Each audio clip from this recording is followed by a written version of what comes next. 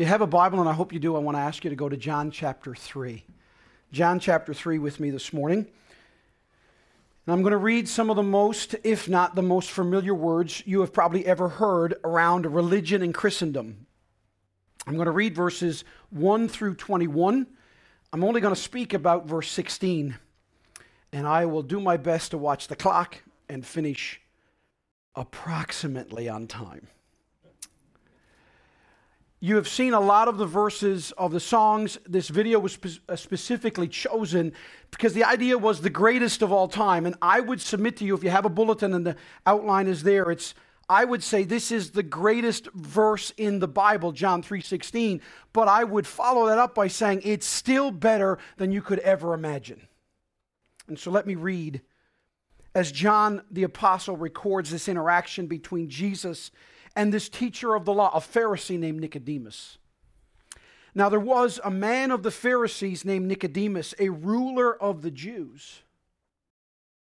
And this man came to Jesus by night and said to him, "Rabbi, we know that you are a teacher come from God, for no one can do these signs that you do unless God is with him." Jesus answered him, "Truly, truly, I say to you, unless one is born again, he cannot see the kingdom of God." Nicodemus said to him, "How can a man be born when he is old? Can he enter a second time into his mother's womb and be born?" And Jesus answered, "Truly, truly, I say to you, unless one is born of water and the Spirit, he cannot enter the kingdom of God. That which is born of the flesh is flesh.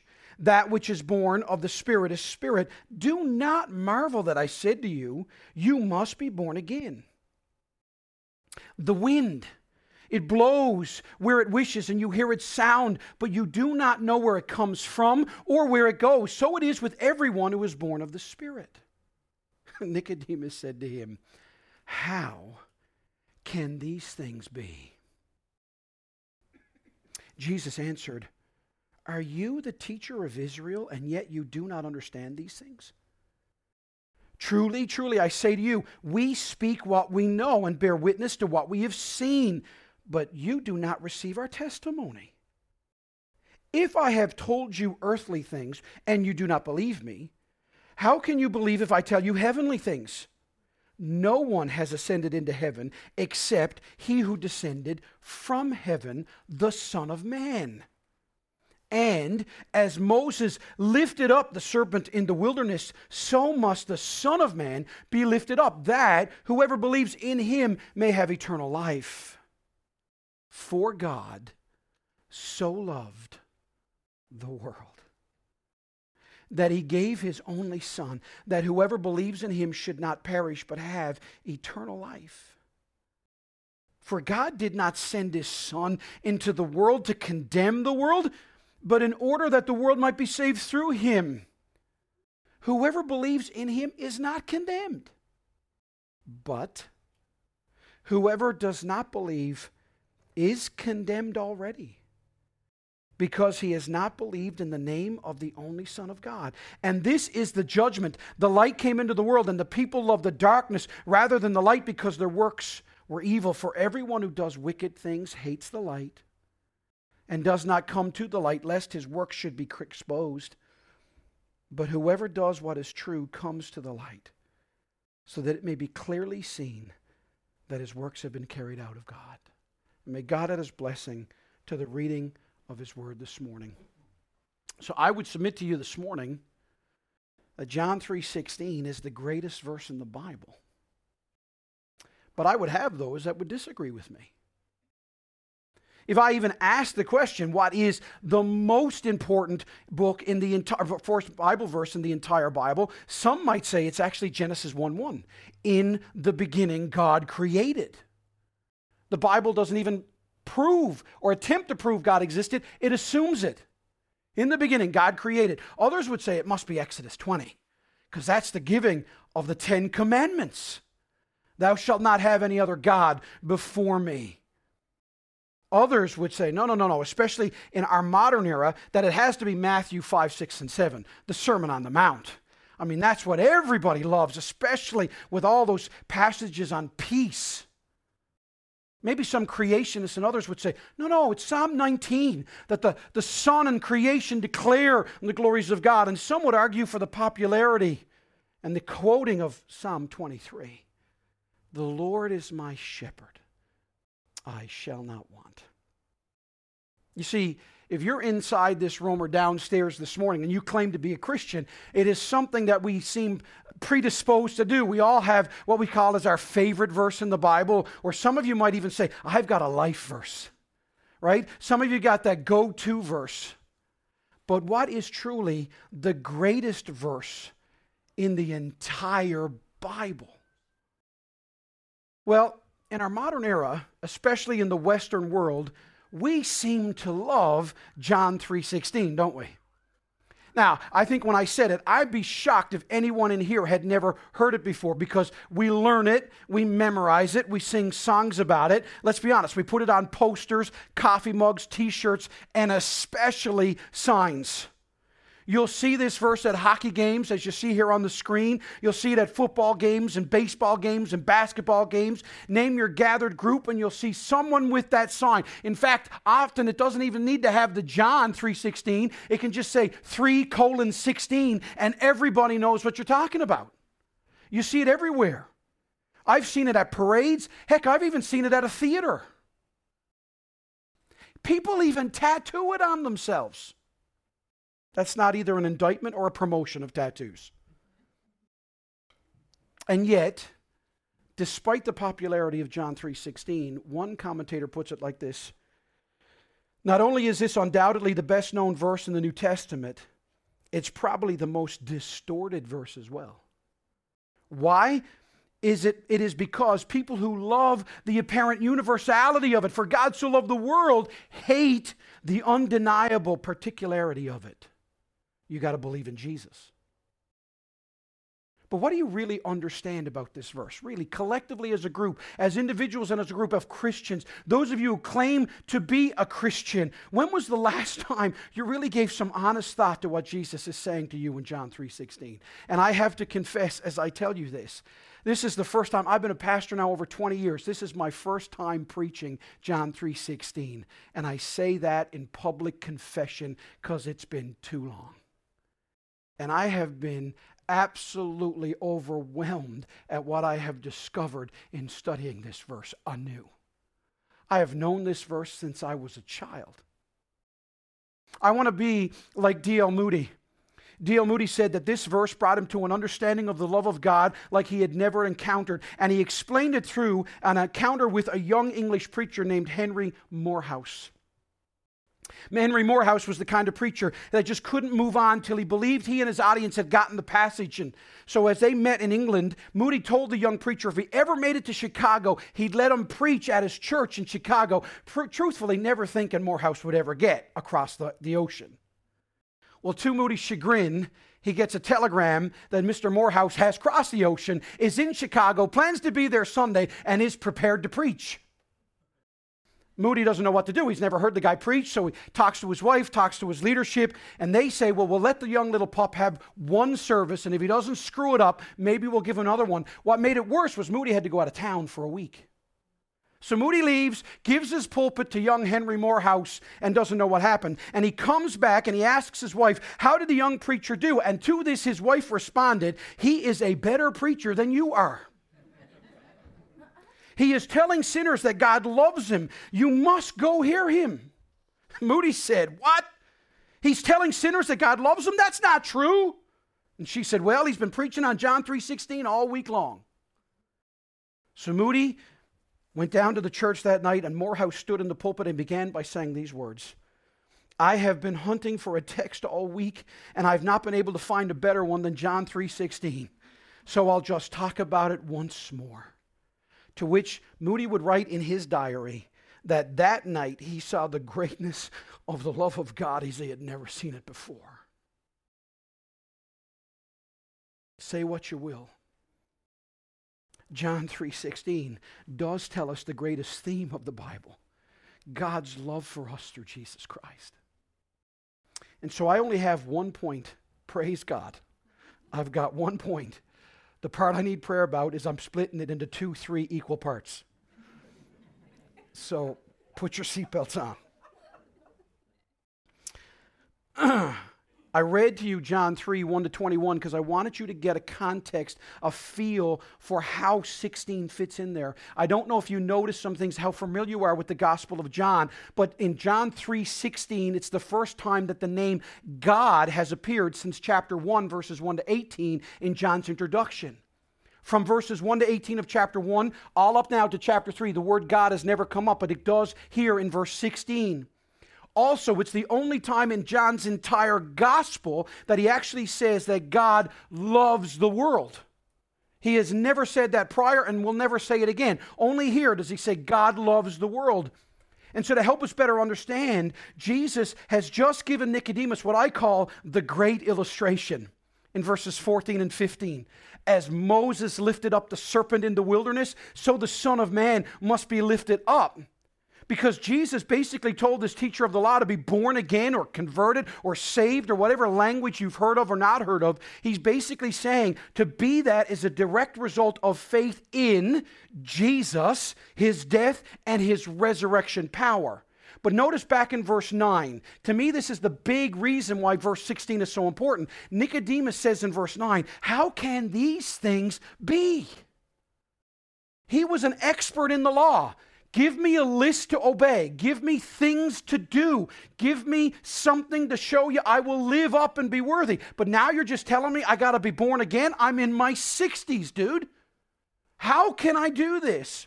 And so verses 16-21 is what could be the answer to the question, or called the great explanation. So in 14 and 15, you've got the great illustration. In 16-21, you have the great explanation. But now let me speak to you for a little bit. The only thing this morning, I hope is a little bit controversial. Because I actually think that John the Apostle writes 16-21. I don't believe this is a direct quote of Jesus. And I'll tell you why. Only John ever calls Jesus the only Son or the only God. Plus, Jesus never refers to God as God, but always as Father. Further, these verses might sound familiar if you've read John 1, 1-18. For instance, world, for God so loved the world, has only been used once since verse 18 of chapter 1. But here in 16-21, it's used 5 times. Plus, we've already seen that John is helping us to understand a sign or things that Jesus has said. And this fits with John's purpose statement. We read it in our call to friendship. Now, Jesus did many other signs in the presence of his disciples in John chapter 20, verse 30, which are not written in this book, but these are written. Why? So that you may believe that Jesus is the Christ, the Son of God, and result, that by believing you may have life in his name. So verses 16-21 is the Apostle John providing for his audience with the information that would get this response and call them to action. Now, without a doubt, let me say again, Jesus proclaims this and John explains it. The God is at work once again. Remember I said that some people would say Exodus 20 is the greatest passage of Scripture because that was the giving of the law. God came down onto that mountain and Moses saw the backside of God and the giving of the law was given.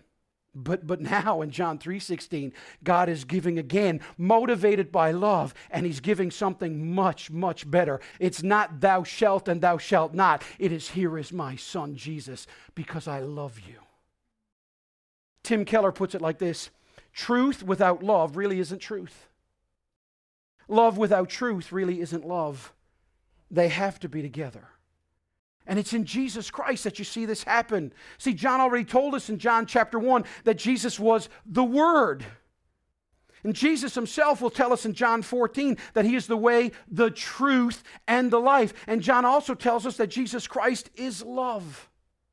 So in Jesus Christ you have love and truth. But my case today is that no matter what you know or think of John 3:16, it's still better than you can imagine. In fact, I believe you can never get away from John 3:16. You'll always need to come back to it. You'll need to be refreshed by its truth and love. It's the whole Bible in miniature, according to Martin Luther. But allow me to break it down. And I'm asking you, I'm begging you for the next 20 minutes or so, no matter where you find yourself in life. No matter if you're here going, Steve, I get it. I'm tracking with you. I know everything you're talking about. No matter if you're here going, Steve, I have no idea what you're talking about. I'm not very churched. I don't know the lingo. You don't know my life. I don't care what your past is or your present. I don't care if you think your future might or might not be bleak or bright. No matter your church knowledge or your vocabulary, no matter what you already think you know, please, please, please ask God right here and now to speak to you anew about this verse. Listen to me, folks. John 3:16. For God so loved the world. So, number one, I want you to see God's amazing love. My grandfather said it doesn't have to be complicated to be profound. John 3:16 is a declaration of God's amazing love. The opening words of John 3:16 stress not only the intensity of God's love, but also the greatness of it, because its gift is Jesus Christ. With unspeakable intensity, God loves you. You know how hard it is in my human form? How do I describe the way an infinite God loves you? How can I do it? But more than that, we must be careful not to fall in the trap of defining and applying love in that cheap, romantic way that Hollywood has explained it to us. In spite of you, for some of you that are younger, La La Land is not the authority on love. You see, God is love. It's not that God does something and we hope it's loving. Everything He is and everything He does is love. And you can't uphold one of His attributes against another. So as I stated earlier, this might well be the most popular verse in the Bible, but it's also one of the most misunderstood ones too. For you and I must see what God is not saying. In John 3:16, Jesus is not a way, but the way. God doesn't offer us options for a Savior. God doesn't say, I've got a few precious ways that you can try and be okay. R.C. Sproul puts it like this: He did not love the world so much that He sent multiple Saviors. Yet our culture tells us that if God were really loving, He would have provided avatars galore. He would have provided a smorgasbord of salvation options so that everyone can practice his or her own religion, and He would not have been so narrow-minded and exclusive as to require faith in Christ alone. This was the attack of Bernie Sanders just a few weeks ago, when he stood in a government building and said, if you believe that Jesus Christ is the only way to heaven, then you're not fit for public office. That's what you need to understand. Doesn't the Bible say that God loved the world? Yes. The Bible says that He loved the world, but how much did He love the world? He loved it enough to send His one and only Son. And so we must understand as we come to John 3:16, God's love is also joined to all of Him. See, you can't pick and choose what you like about God and what you don't. But let's be honest. When I talk about God so loved the world, that's a pleasant thing to think about. But if I said, but God so is holy, now we get a bit of the heebie-jeebies. Because the holiness of God wigs us out a little bit. Because that's the look into perfection. Isaiah 6, right? When Uzziah has that vision and he's in the throne room and God was there and the angels and they're singing, holy, holy, holy is the Lord God Almighty. But I want you to understand that God is lovingly holy. He's lovingly holy. He loves us in a holy way. Why? Because God is holy. But also, God is almighty. Romans 8:35 boldly asks us this question: who can separate us from the love of God? I wish I could get every Christian to get up in the morning, ask that question, and answer it. Who can separate us from the love of God? Right? The answer comes in 38 and 39. For I am sure that neither death nor life, nor angels nor rulers, nor things present nor things to come, nor powers, nor height, nor depth, nor anything else in all of creation will be able to separate us from the love of God in Christ Jesus our Lord. Oh, church, understand, you are loved by an almightily loving God. That would have been a great way for someone to be Pentecostal here this morning. And not only is He lovingly holy, not only is He lovingly almighty, God is also lovingly unchangeable. God's love is unchangeable. John Owen writes, though we change every day, yet His love does not change. If anything in us or on our part could stop God loving us, then he would long ago have turned away from us. It is because his love is fixed and unchangeable that the Father shows us infinite patience and forbearance. If his love was not unchangeable, we would perish. So for God so loved the world is because he has a holy love, and it's an almighty love, and it's an unchangeable love. But wait, there's more. It's better than every infomercial. God is also eternal. So God is lovingly eternal. So God's love is eternal.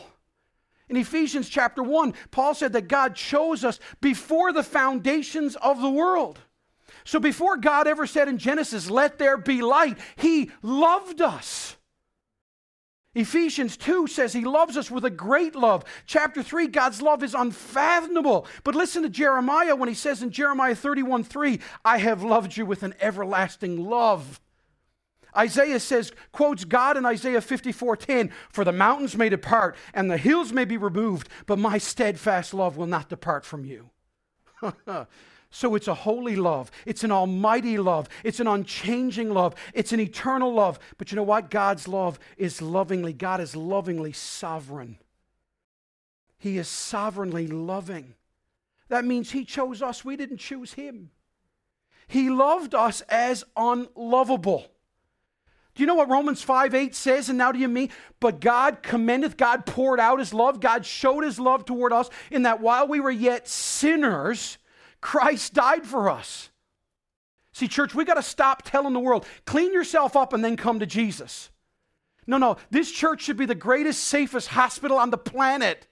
You come just as you are to Jesus because he sovereignly loves us. In John 13 through 16, Jesus himself will say, "You didn't choose me, I chose you. I didn't call you servants, I called you friends." Listen to Jehovah God, Yahweh, what he says to Israel in Deuteronomy 7. "It is not because you were more in number than any other people that the Lord set his love on you and chose you. For you were the fewest of all peoples. But it is because the Lord loves you and is keeping the oath that he swore to your fathers that the Lord has brought you out with a mighty hand." And notice these words, "and redeemed you from the house of slavery, from the hand of Pharaoh, king of Egypt." This is what God's love has done. And finally, but not at all exhaustively, God is also lovingly infinite. Our verse says that God so loved the world. Now let that sink in. God loves us because he chooses to delight in us. He simply loves us, not for who we are, not for what we've done or what we can do, not for what we haven't done or what we've broken. God doesn't love us because we're sinners like he pities us. God doesn't love us because we'll give him glory. He doesn't love us because there's anything in it for him in the sense of what he can get. He loves us because he loves us. He's amazing. How do you come to the end of infinite love? Do you understand that's the glories of heaven? We have cheapened heaven. We make it sound like when we get there, we're going to wear white robes and sing with Gregorian chant, and we're going to all be experts on the harp. If that's heaven, that's pathetically boring to me. Do you realize that what makes him God and us not is when we get to heaven, you will spend eternity and never know him completely. His love is infinite. Every moment of your eternal destiny is bound up in discovering new depths of God's love. And that's why I believe that F.M. Lehman's great hymn, "The Love of God," is still, in my opinion, the greatest standard of human expression. In it, interestingly, the last verse of this hymn was not written by Lehman, but he found it in an insane asylum next to the bed of a man who had evidently found the Lord before he passed away. Listen to these words. "The love of God is greater far than tongue or pen can ever tell. It goes beyond the highest star and reaches to the lowest hell."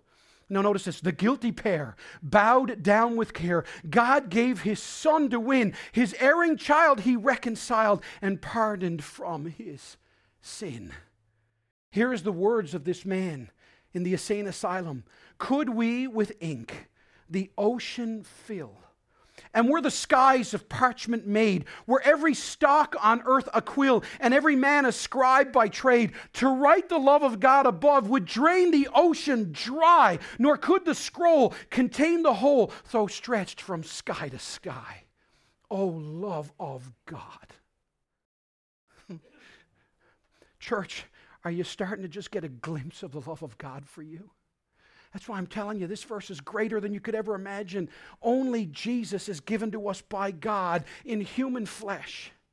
Jesus lived perfectly, and he died innocently, and he rose victoriously, and he reigns eternally. And only the gospel, only true Christianity offers Jesus to anyone and everyone, all peoples, all languages, all types, all pasts, all sinners, which is why we must see that not only is God loving, but number two, God's love is a giving love.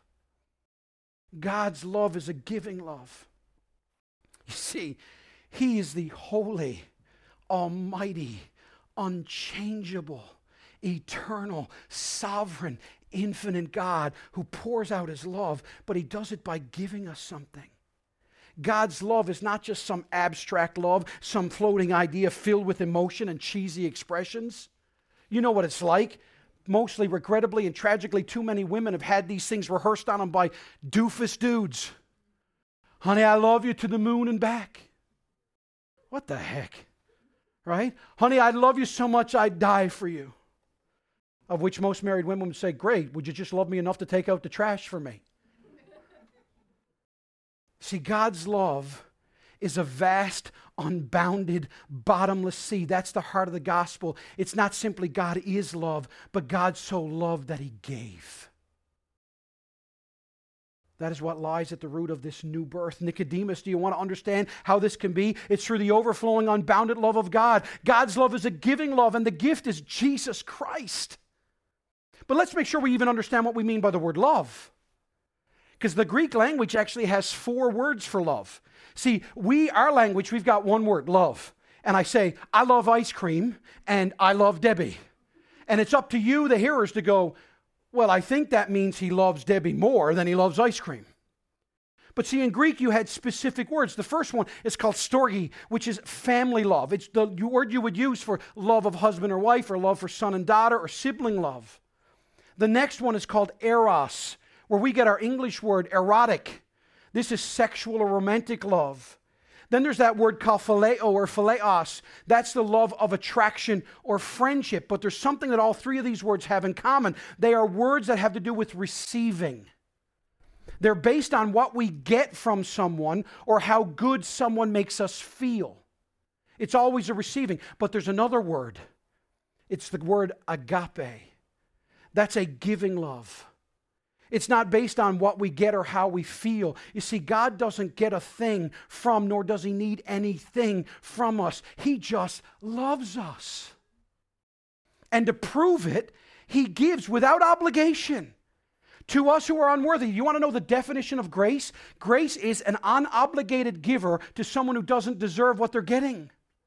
And so God is unobligated. He doesn't owe us anything. He doesn't need anything from us. And he says, but I love them. I choose to love them. I choose to lavish my love on them. And so he gives us his most precious and dear gift, his one and only Son. And nothing or no one could represent God better. Nothing is more precious. No one could be more intimately valued. The most amazing, most precious thing that God could offer, the only one who could be offered, God gives to you and me. And why? Because God loves us. John 3:16, God so loved. Literally it would read, in this way God so loved. And it shows his intensity and the manner of that love. It's not just words. It's not some token. No, he says, here's my Son. Here's the greatest thing I can give you. Parents, you know what I'm talking about. If you're a mom or a dad and you've got parents, your grandparents, you know how much you love them. But as John Flavel writes, who would part with a son for the sake of his dearest friend? But God gave him too and delivered him for enemies. Oh, love unspeakable. J.C. Ryle said, the gift of Christ is the result of God's love to the world and not the cause. To say that God loves us because Jesus died for us is wretched theology. But to say that Christ came into the world in consequence of the love of God is scriptural truth. So God doesn't love us because Jesus died. Jesus died because God loves us. That's a massive difference. So God's giving love, Jesus is the reason that we can be forgiven and born again. Are you getting this yet? Somebody smile at me, all right? I'm sweating up here. I'm working really hard to try and get somebody excited. This is what Jesus was explaining in this great illustration. As Moses lifted up the serpent in the wilderness, so the Son of Man must be lifted up. God gave, and Jesus himself agreed. 39 times in John's Gospel, Jesus says, the Father sent me. The Father sent me. The Father sent me.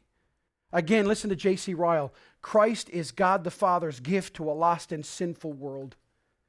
He was given generally to be the Savior, the Redeemer, the friend of sinners. Why? To make an atonement sufficient for all and to provide a redemption large enough for all. And to effect this, the Father freely gave him up to be despised and rejected and mocked and crucified and counted guilty and accursed for our sakes. God's loving gift is not just from our holy, almighty, unchangeable, infinite, sovereign, eternal, loving God. Jesus is not just the perfect or unspeakable gift, but Jesus is the gift most suited for our biggest need, our sin. Jesus was given to die for us so that we can be forgiven. Jeremiah Burroughs said, "Behold the infinite love of God to mankind and the love of Jesus Christ, that rather than God see the children of men perish eternally, he would send his Son to take our nature upon him and suffer such dreadful things. Herein God shows love. It pleased the Father," that's Isaiah 53, "to break his Son and to pour out his blood. Here is the love of God and of Jesus Christ." Oh, what a powerful, mighty, drawing, infectious meditation this should be for us. Oh, that you would think about the love of God every day. When you are tempted by sin, think about the love of Jesus. When you fail, think about the love of Jesus. When you succeed, think about the love of Jesus. During World War I, I have learned so much from Eugene about Newfoundland history.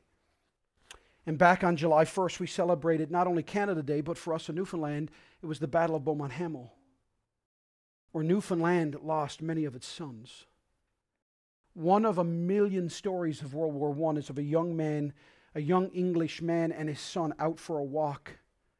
And the little fellow noticed that the many homes in his neighborhood had stars in their windows, and he asked his dad why. And his dad said to him, "Son, this is because and to remind us of the terrible price of war. Those stars tell us that these people have lost a son to the war." And so they walked in that profound silence, as a father and son will do. And for some time, the little boy was just very quiet and sober, and then he looked into the night sky and he exploded, "Daddy, look at the stars. God must have given a son too." And the answer is yes.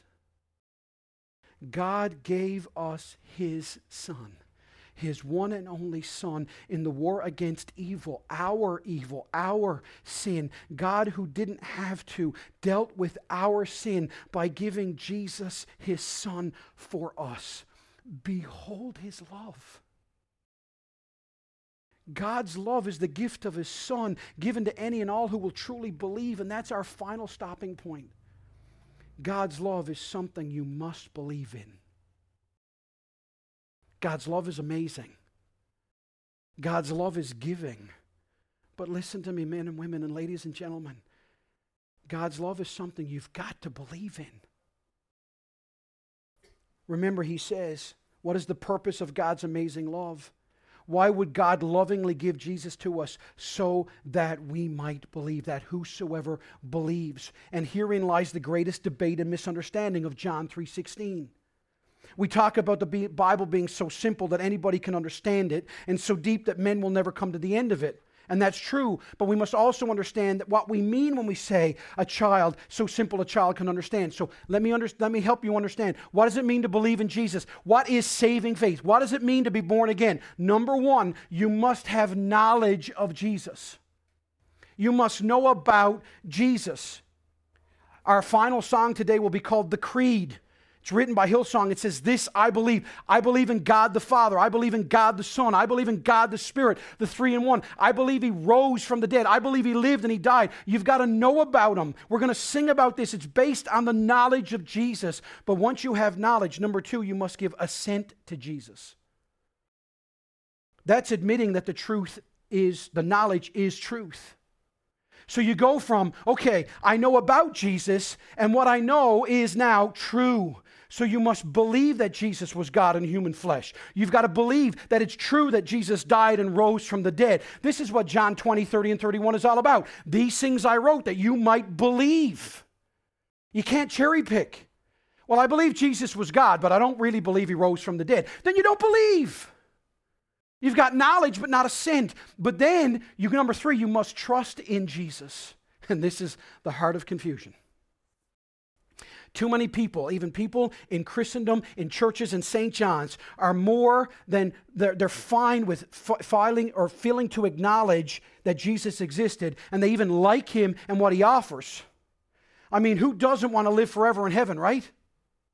Most even have knowledge of Jesus. That's folks have heard of Jesus, and they like what they've heard. But liking Jesus and admiring Him and wanting what He offered and even wanting some of the stuff He wanted, like peace on earth, is totally different from trusting in Him. Now think about this as I read Proverbs 3. This is what Solomon means. Trust in the Lord with all your heart. That's the positive action. Here's the negative one. And do not lean on your own understanding. In all your ways acknowledge Him. And what's the result? And He will make straight your paths. Here's the challenge. Be not wise in your own eyes. So what are you supposed to do? Fear the Lord. Now notice this, and turn away from evil. So do you and I trust God's love in the form of His one and only Son to order our lives according to His ways? Now we're getting serious. Now we're taking some of the polish off of the emotion of love, right?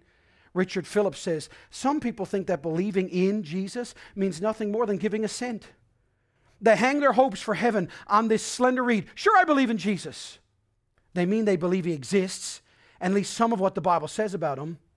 They believe in Jesus the way a child believes in Santa Claus. It's simply the legend that they were brought up on. But you have to understand that phrase, whosoever believes in Him. Do you realize that its Hebrew counterpart is actually the word amen? It's where we get the word amen. And by that we mean to firmly hold or establish. This verse is speaking to those who will give their amen to Jesus. It's calling folks to give their amen to Jesus. Trust God. Trust Jesus. Why? Because He's trustworthy. In a world and time where we don't trust anyone, you can and must trust Jesus. That's why. Does God care who I sleep with? Yes. Not because He's an ogre trying to pour water on my parade of fun, because He knows what's best for me. And do I trust Him? So whether it's ethics in business or sexual identity or how you do your taxes or how you raise your kids or how you are as an employer or an employee, if you love Jesus, if you've experienced the love of God, it changes you and you trust Him. I've said this before, God loves you just as you are. But He loves you so much that He never leaves you as you are. God's love changes us because we trust His gift, Jesus Christ. You see, in Mark, the rich young ruler didn't. What did he say? Rabbi, what must I do to have eternal life? See what he wanted? He wanted to live forever with his stuff. He didn't really want Jesus. And so when Jesus called him out on his love of money, what did He say? Go and sell all you have, give it to the poor, and come follow me. What was the reaction of the rich young ruler? He went away sad, for he had much riches, because his Savior was money. But what about in Matthew 13? The guy who finds the pearl of great price in that plot of land, and Jesus says that when he finds it, he goes and he sells everything that he has to go buy that land. Why? Because he understands, I don't care if I got to liquidate everything. I will give up everything if it means I get Jesus. Because That's more valuable to me. And again, R. Kent Hughes, I believe, gives us this greatest thing. Let me give you this, and then I'm going to close. God, the greatest lover,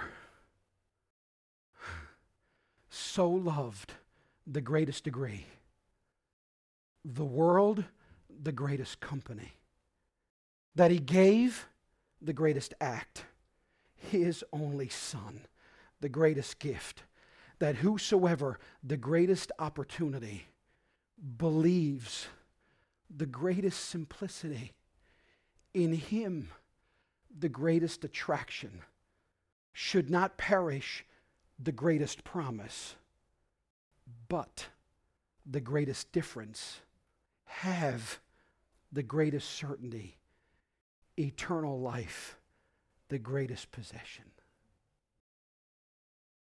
Is there anything better than the love of Jesus for us? And so as I close, I just have some questions. If you're here this morning as a Christian, can I ask you this? We live in a city that's only 1% evangelical. For our visitors that are not from here, you are in one of the most unevangelized cities in this country. So let me ask you, Christians, if God so loves the lives and souls of men and women, do we? Has God's love for us given us a love for others? Ephesians 5 says, therefore be imitators of God as beloved children and walk in love as Christ loved us and gave himself up for us as a fragrant offering and sacrifice to God. John Stott said, nothing in the non-Christian religions compares with this message of God who loved, came after, and died for lost sinners. Are you and I urgent and passionate for men and women in this city to know Jesus, including your enemies? Those who don't deserve it. Because it's through our witness and our transformed life, our words and our actions. It's because we'll take an interest in others, those we like and those we don't like. Why? Because ours is a love that tries to imitate God's love. Calvary Baptist Church, the love of God is not something to hide or be ashamed of. Paul shouts out in Romans 1, for I am not ashamed of the gospel. We don't hoard the love of God to ourselves. Why? Because God's love is amazing. Don't be embarrassed by God's love. Love is what Jesus was already humiliated for us. So why don't we start showing people Jesus? Number 2, if God has already given his most precious gift, then what else wouldn't he give us? Do you really think, Christian, that God is not going to give you the strength to be a testimony if he's already given you his Son? You don't think God will give you the ability to overcome besetting sin if he hasn't already given you his Son? You don't think he will give you strength and peace in the face of undying adversity? I have friends here from Prince Edward Island. I awoke this morning to a lady sending me a note that her mother just died. And her words to me were, in the love of Jesus I stand. Because that's what Christ gives us. You don't think the love of Jesus that gave his Son won't give you hope in your marriage, or hope with your kids, or hope with your job, or hope with your finances, or with your addiction, or with your struggle with whatever it might be? Listen to Romans 8. He who did not spare his own Son, but gave him up for us all, how will he not also with him graciously give us all things? To any of you here that don't know Jesus, if God has given us his most precious gift, then what does rejecting Jesus really say and mean? When I get back at the end of this summer, I'll preach verses 17 to 21. But remember verse 18. Those who don't believe are condemned already. You see, I love how the world imitates the Bible. We have a fascination in the 21st century with zombies. The Walking Dead. Fear the Walking Dead. Countless, even Abraham Lincoln apparently was a zombie at some point. How stupid is that?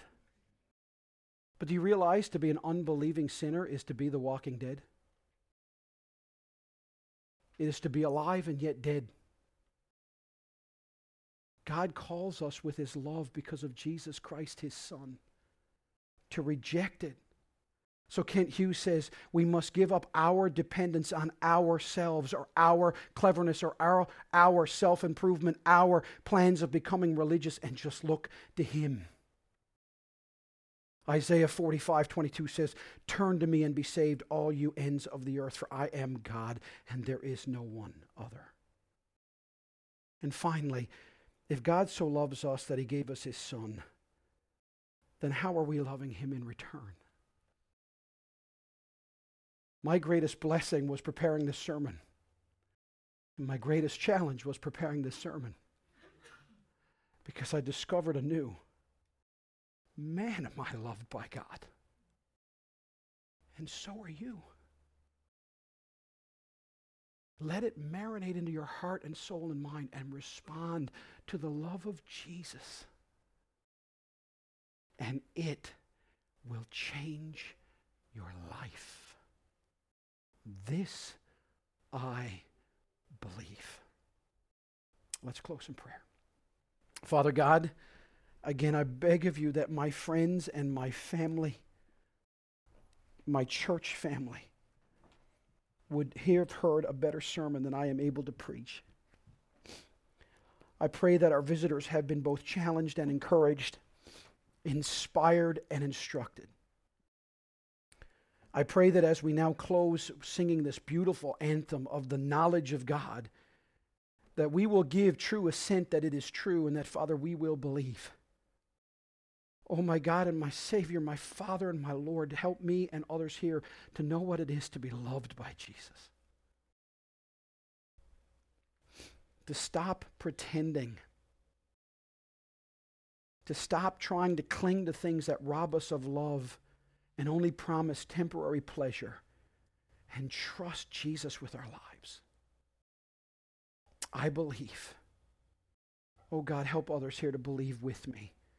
And would you work in this city? Oh, may people in this city have heard the gospel this morning. And Lord, as a reward for the suffering of your Son, may people in this city have come to Jesus. And would you do it here too? In Jesus' name, and all God's people said.